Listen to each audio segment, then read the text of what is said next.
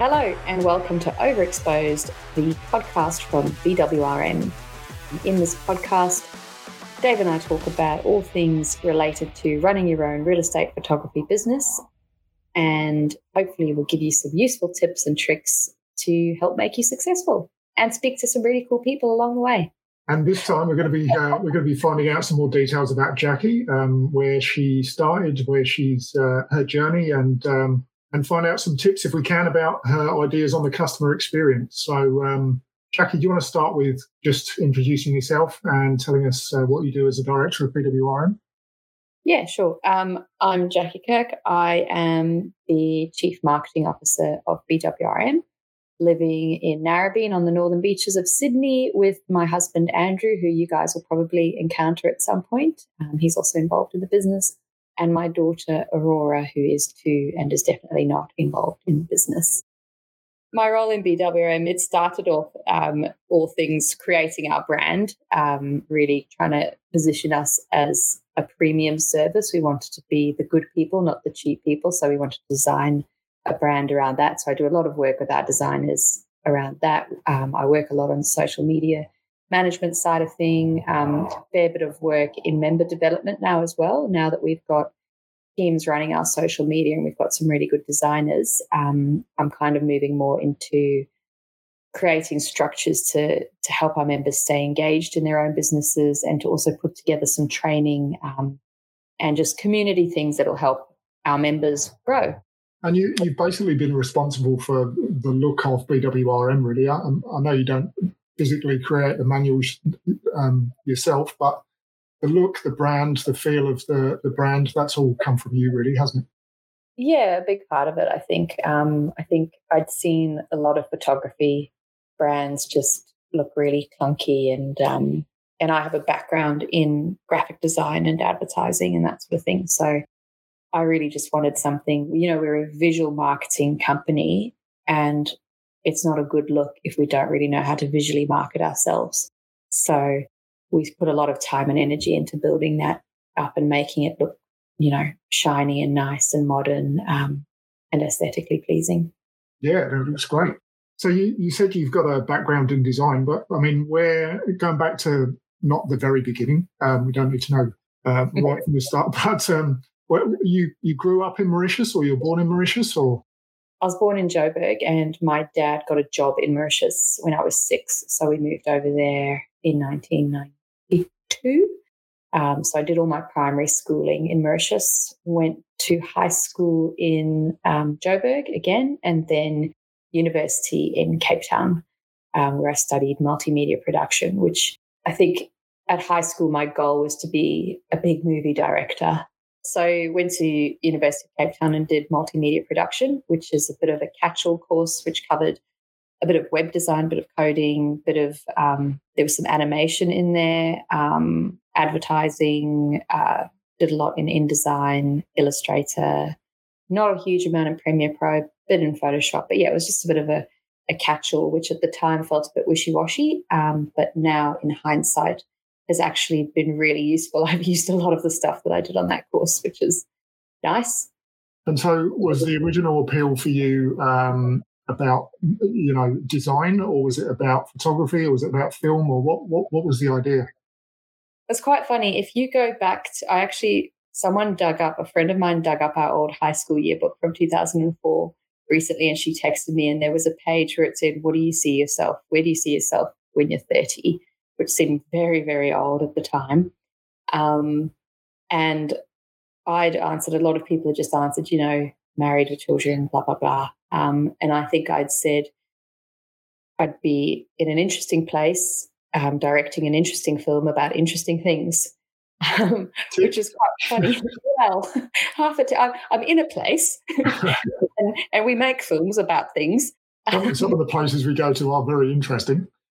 Yeah. And some people are interested in the things we make. So I don't know, not too far from the mark. I think nailed it, to be honest. So how did you get from Mauritius doing a design course to it was Wollongong you started in as photographer, wasn't it? How did you get from the one to the other? So after uni, I got a job in Mauritius working for an ad agency, and I thought it would be my dream job. I thought I'd be doing really cool stuff, and it actually wasn't. And I think anyone who's worked in an ad agency will kind of relate to that disillusion. And Mauritius is a very small island, so if you're 22, you can feel a little bit confined there. So I decided to not do that job anymore and to go and just travel a bit, did a ski season, working at a creche, met my husband Andrew, and he wanted to play cricket in Australia. He'd lived here for a bit. And I was just like, yeah, okay, sounds interesting, whatever. I was kind of very much, I'll go where the wind blows me at that time, young and free. And so we moved to Australia. Still looking for interesting places? Yeah, I guess so. Still looking for interesting places and just kind of wanting to, see what happened. It was, I was young and I didn't have any reason not to. So we moved to Wollongong because that's where there was a club that wanted him to play for them. And then I just needed to find work. He had work coaching, and I tried a few different things. I tried working at like the kiosk down by the beach. Actually didn't get that job, which still annoys me. But anyway, I saw an ad online for a real estate photographer and kind of imagined that. I've got quite a romantic way of imagining the world sometimes. I just imagine myself in front of these mansions, just like doing the finger squares, you know what I mean? Like when you... Yep. Yeah. Sorry, finger I keep forgetting. frames, yep. Yeah, the audio version, everyone, I'm doing finger frames with my hands right now.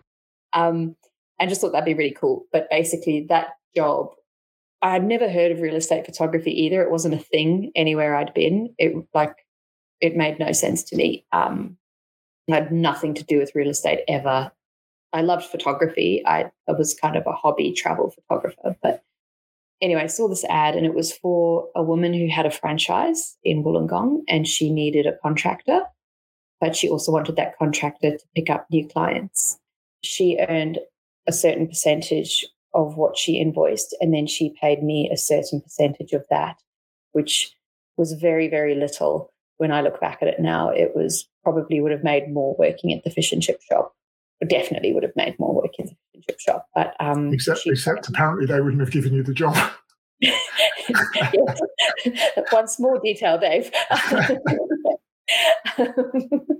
And anyway, she trained me as a backpacker or someone like, we were living in a share house, a whole other story. But as a backpacker earning, what ended up being around $40 a job seemed like a lot of money at the time. So she trained me, which was the best thing, is I worked for her for free for a very long time, for weeks and weeks actually, learning the trade. She did quite well out of me. Built up the business, did a bit of marketing for her, did a bit of sales, which again, I had no idea at all what I was doing. And I can remember like having done a full day of meeting with agents and just having the door like literally and figuratively slammed in my face, sitting in my car in tears, just thinking like, what am I doing? This is horrible. But I persevered mainly because I didn't have any other options, because the fish and chip shop wouldn't have me. So just going back a step, just two things before I forget. Yeah. What was the appeal for you of the photography? And because it's similar to our discussion about coming from being a coder to going out on site and things. I don't know what designers in ad agencies do all day, but I've got an idea, but I won't go into it. Just involves coffee and sitting around. But what was the appeal of the real estate photography or the photography compared to, presumably you wanted to be in design, so... I wanted to be in advertising, but there wasn't anything in Wollongong in advertising. I would have had to go to the city. And I just kind of thought I'd do anything, to be honest. I've done a lot of weird jobs. Like I've been like a clown. I've been a lot of odd things. And we'll come back to I that liked, one. yeah. I liked taking photos. I was already really enjoying photography when we'd been traveling before we'd moved to Australia. I'd kind of had a go at being a travel photographer and writer. I'd done a bit of a course on that and had done a bit of blogging. So I really enjoyed doing photography. So as soon as I saw a job available that had photography in it, I thought, that's cool. Like, that seems fun and interesting. Yeah, and I suppose the contrast, I would imagine when you're in the ad agency, you have no control over what you're working on or how exciting the project is or any of that kind of stuff. So actually being given the creative freedom to go and do things yourself is probably an appeal as well. Yeah, in hindsight, but at the time, honestly, I needed work. Photography seemed cool, and it was as simple as that. And I spent like the last of my money, bought the gear, and I had to make it work. And I don't really give up on things. So yeah, I kind of I'll flog that dead horse until I've tried every last thing to make it work. I don't usually quit unless it's taking up running, which I do. So yeah, there's no need for running. That's why we invented the car. So talking about flogging a dead horse, you said that it was difficult to sell. Did you have any background of sales, or where does the sort of gift of the gab come from? I had absolutely nothing in terms of technical sales training. I think one of the things that helped me was having grown up in Mauritius. Most people are there on 2-year contract. Well, most expatriate people are there on 2-year contract. So a lot of the people I met, you had to become really good friends with really quickly because they were going to leave in 2 years, and then there'd be a new person and you'd have to become friends with them really quickly, or you just have no friends. So I learned really quickly to connect with different people on different things. And that's a really big part of what we still do today. And it's a big part of what we'll talk about, which is the vendor experience when you go into a home and how you make people comfortable. And the same with building relationships with agents is you can find something to talk about, something in common with most people. And if you can do that and kind of connect with them on that level, they see you as a person and they want to use you. I think it's what you said, Dave, when we interviewed you. You can't sell something to someone if they don't want to buy it, but if they like you, they want to buy what you're selling. And it's the same as with your photos, which is another thing we should discuss later, is if you can make them like you on site, then they are very likely to like your photos no matter how they look to some degree. Yeah. So anyway, to answer your question, it was gift of the gab. It was being able to connect with people. I had a little bit of coaching. I remember that's actually when I met you, Dave, was when I worked in Wollongong. And I think you were a really big mentor at that stage. I'm only going to say this once, so enjoy it. This is being recorded. Yeah. But no, you helped me a lot. I remember, emailing you at all hours for all sorts of help. And a lot of advice from you, which was huge. And having that was my support, which was really good.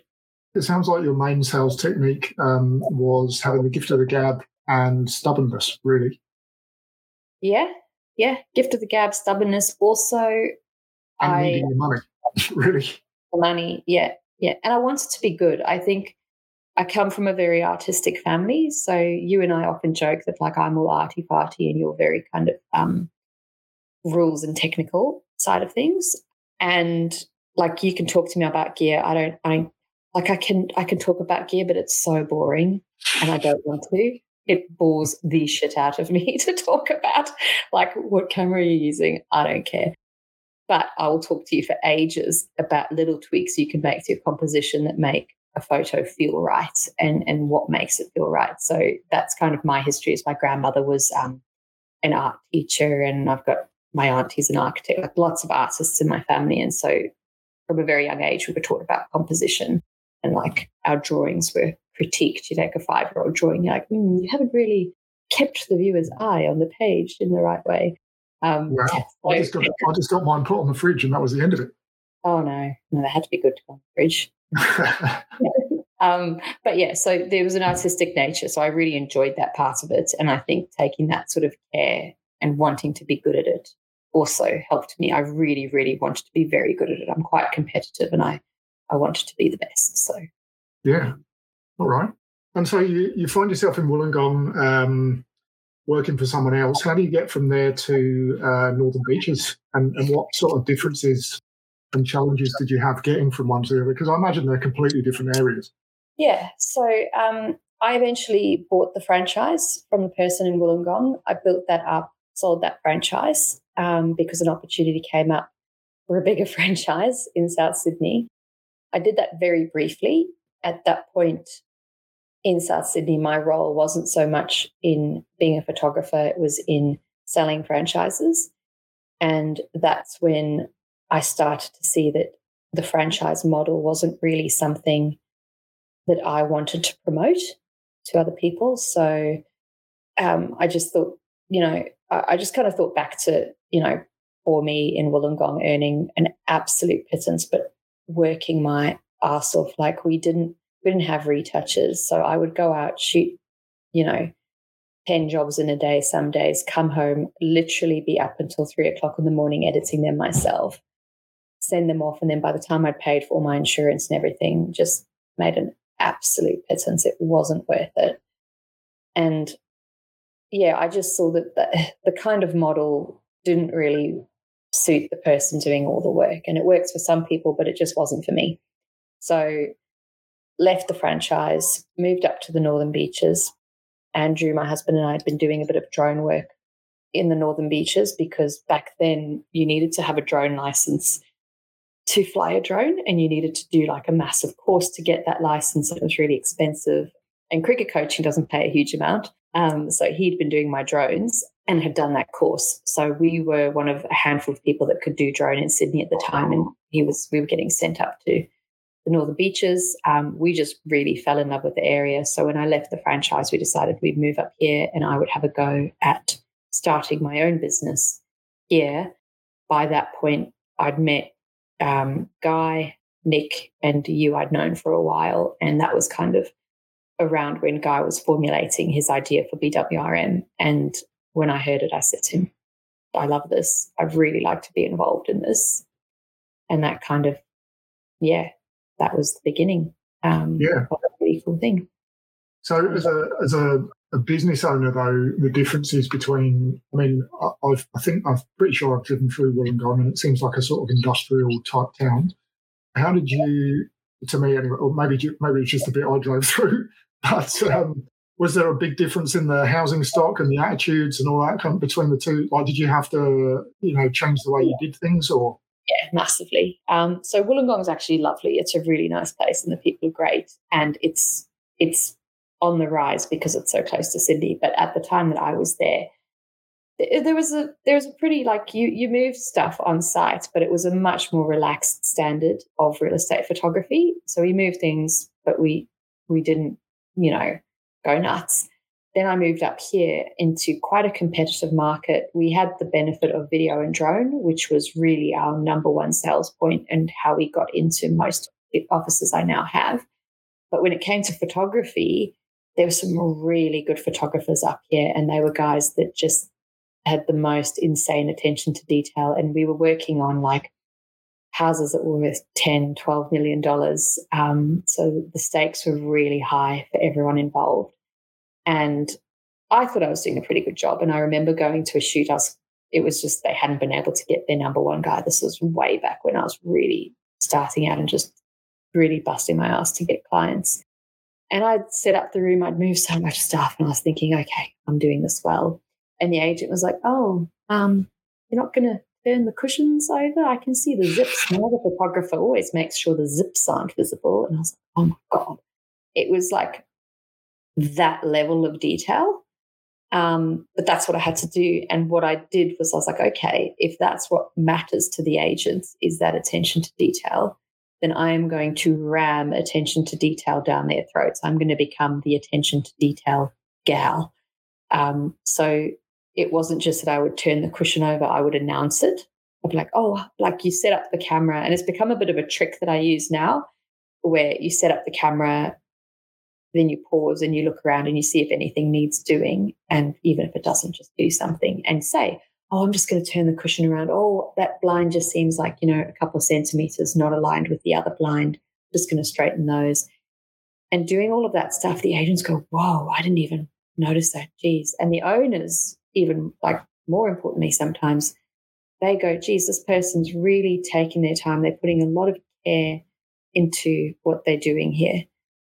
And that, that was probably one of the best things I learned to do, was not just the attention to detail, but to make it really, really obvious that I was paying attention to detail.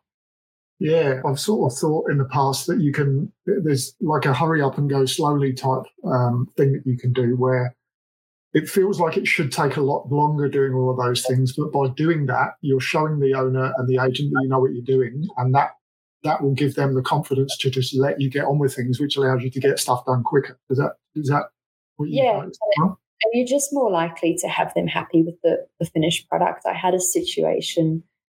had two situations recently that illustrate this. I had one where I had a contractor go and do a shoot, and straight after the shoot, they called me and they were like, "Oh, we're not sure about the contractor. We're not too happy." And I was like, "Okay, well, why not?" And they're like, "Oh, we're not sure. We're just a vibe." And that was really annoying because I couldn't have something specific to talk to my contractor about. And this contractor's really good. Like, I trust him with all my clients. And I checked the photos when they came back the next morning and they looked great. There was nothing I would have done differently. But the owners sent the agent an email saying they could have taken better shots on their iPad. And then the agent rang me and I said, "Yep, don't worry, I'll be right back and reshoot it." I went back and did the reshoot, but I knew that this was an owner thing. This was owner driven, that for whatever reason, the owner hadn't been comfortable. And if you're prepped to not like something, you're not going to like it. If my mum tells me she's found a dress that I'm going to love, I'm automatically not going to like it. But if I find the exact same dress next week, then I'm like, "Oh, it's beautiful," which is not very fair to my mum. So if she's listening, I'm very sorry about that. But anyway, I went back to this house. I really worked on the vendor. I said, "Look, this is your home. You know better than anyone what's going to sell it. What do you like? Show me. What don't you like?" Checked every photo with her. I'm not joking. You can put the photos I took side by side with the ones my contractor took, and it's almost identical.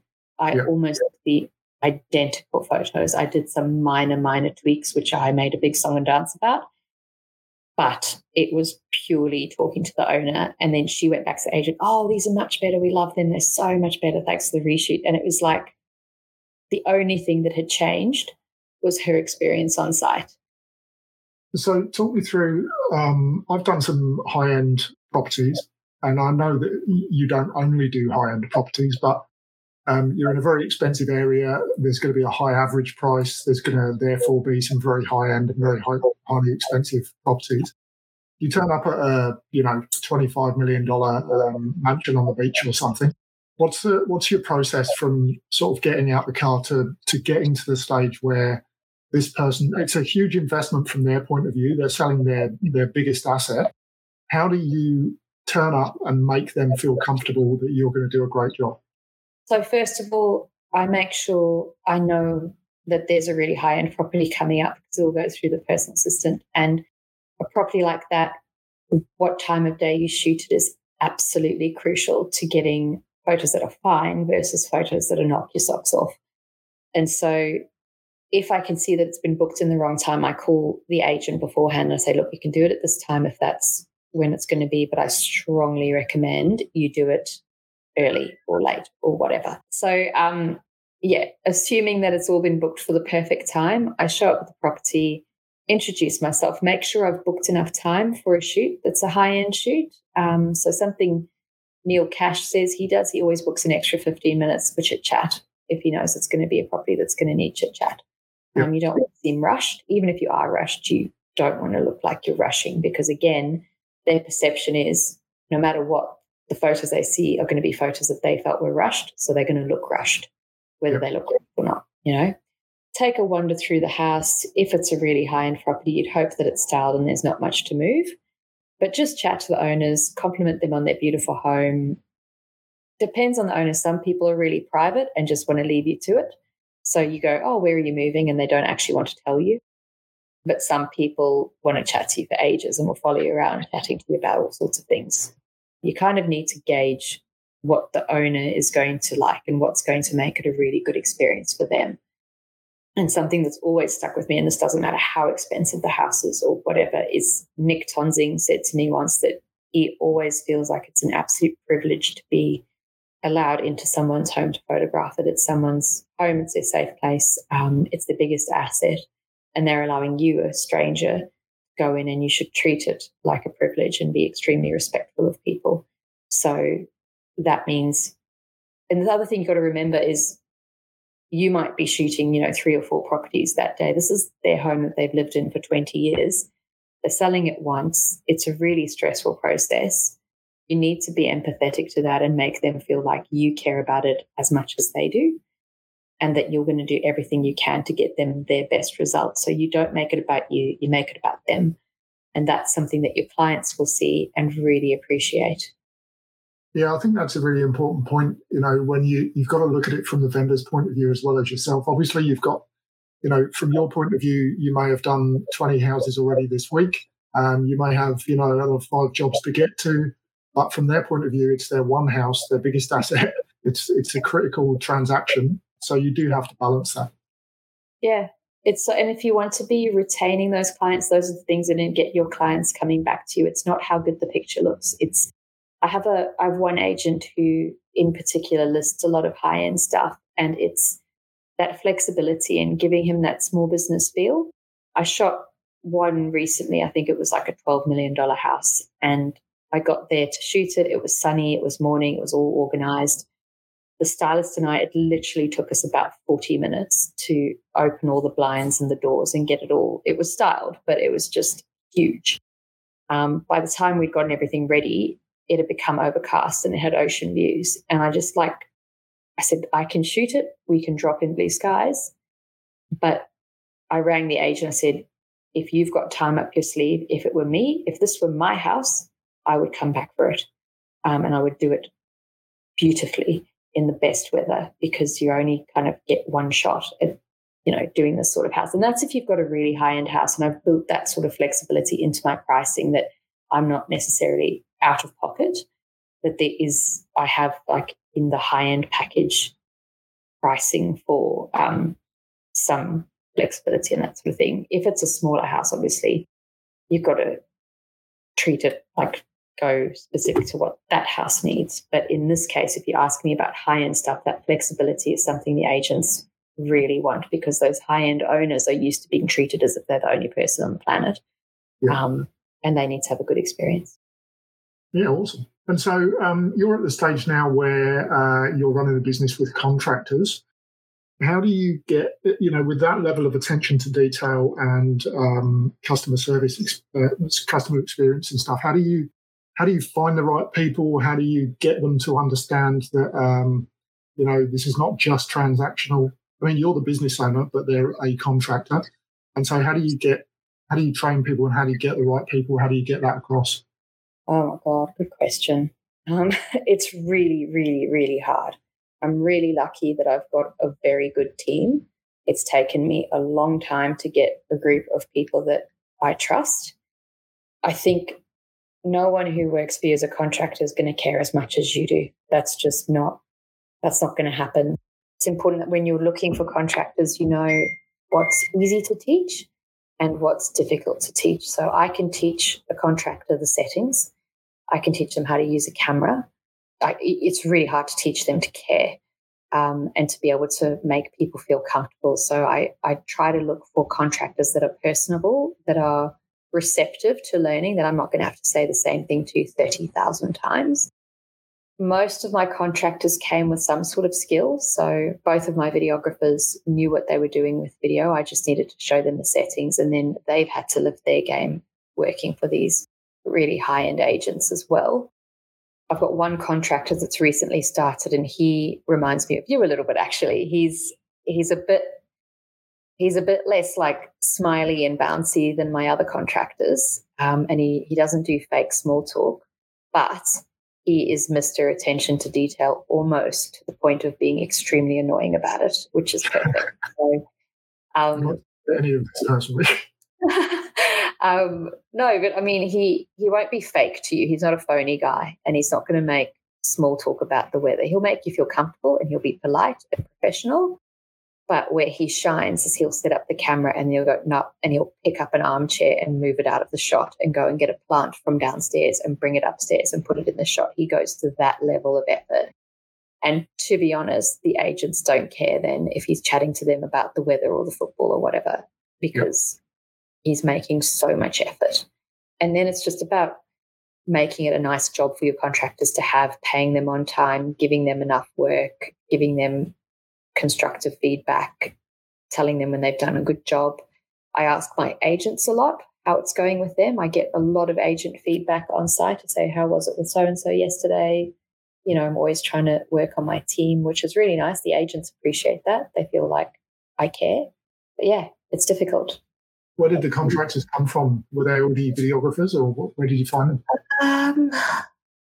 Most of them were actually recommended to me. When I needed a contractor, I just started asking anybody who I came in contact with, do you know anyone who's a great videographer or a great photographer? So one of my videographer, Mike, he's the brother-in-law of an agent, and I gave him a call. He was keen. Another one contacted us via the website actually looking for work, so that was really good. That was BWM brand having my back there. Great. Another one was recommended by Melissa, who's in Canberra. She knew her and she raved about her, so I contacted her. One came from another BWM member. But all of these people were already photographers or videographers, right? Yeah. Doing something. Like I've tried to upskill them. So I did a training day, a video training day to train all the photographers how to take video. I've trained the drone video guys in twilights and one of them in floor plans. Most of them came from word of mouth. Most of them had existing skills. And yeah, I think the main thing is if you're doing contractors, you need to have a pipeline. Even if you don't have the work, you need to have backup because contractors move and they change and then you're kind of left in the shit. So having backup is really important. Yeah, sounds good. So last question then, and I won't ask what's the worst shoot you've done thing, but I will ask what has been your favourite shoot or most memorable shoot, or what's your favourite type of job to turn up to? Most memorable shoot. Most memorable. I don't know. I shoot some really beautiful houses. Often it's made nice by the people I meet as well. If I just have it's about my experience too. If it's nice vendors and the house is nicely presented, then I'm happy and I'm going to do better as well. The one I probably talk about the most is I shot Cate Blanchett's holiday home in Barara, which was really cool. I didn't get to meet Cate, but there was a portrait of her in the room and it was her house. So that's close enough. Yeah, and that was really nice because went out to Barara waters and took a boat over. The house is only accessible by boat. And, the guy that manages it took us back to the ferry on the boat and gave Mike and I, who was doing the video for me, beers on the boat on the way back. That was just fun. But I've travelled to Cowra to do a motel. I did one for Anthony. That was fun. I flew to Queensland to help Anthony Caligari when he just started, and that ended up being the house that only recently its record was broken, but it was at the time the most expensive house in Queensland. And Gina Reinhardt now owns it. That was fun. And we just did the whole day. So they're exhausting, those shoots, but they are memorable where you're doing like sunrise to sundown and you're pulling out all the stops and you just get shots that you're really, really pleased with. That was a pretty cool one too. And so, very last question. Have you had a call yet from anybody to go back and shoot that kiosk that wouldn't give you a job in the first place? No, which is good because I'm not photoshopping the grease off the floor. It's their loss, I'm sure. Yeah, I got fleas from a house in Wollongong once. That was cool. Nice. Literally got fleas. So bad. But also shot some really nice ones there. But yeah, that's good stuff. All right. Well, thank you very much, Jacqui. I think that's been really interesting for me. I hope it's been interesting for you guys listening, and we will see you next time. See ya. See ya.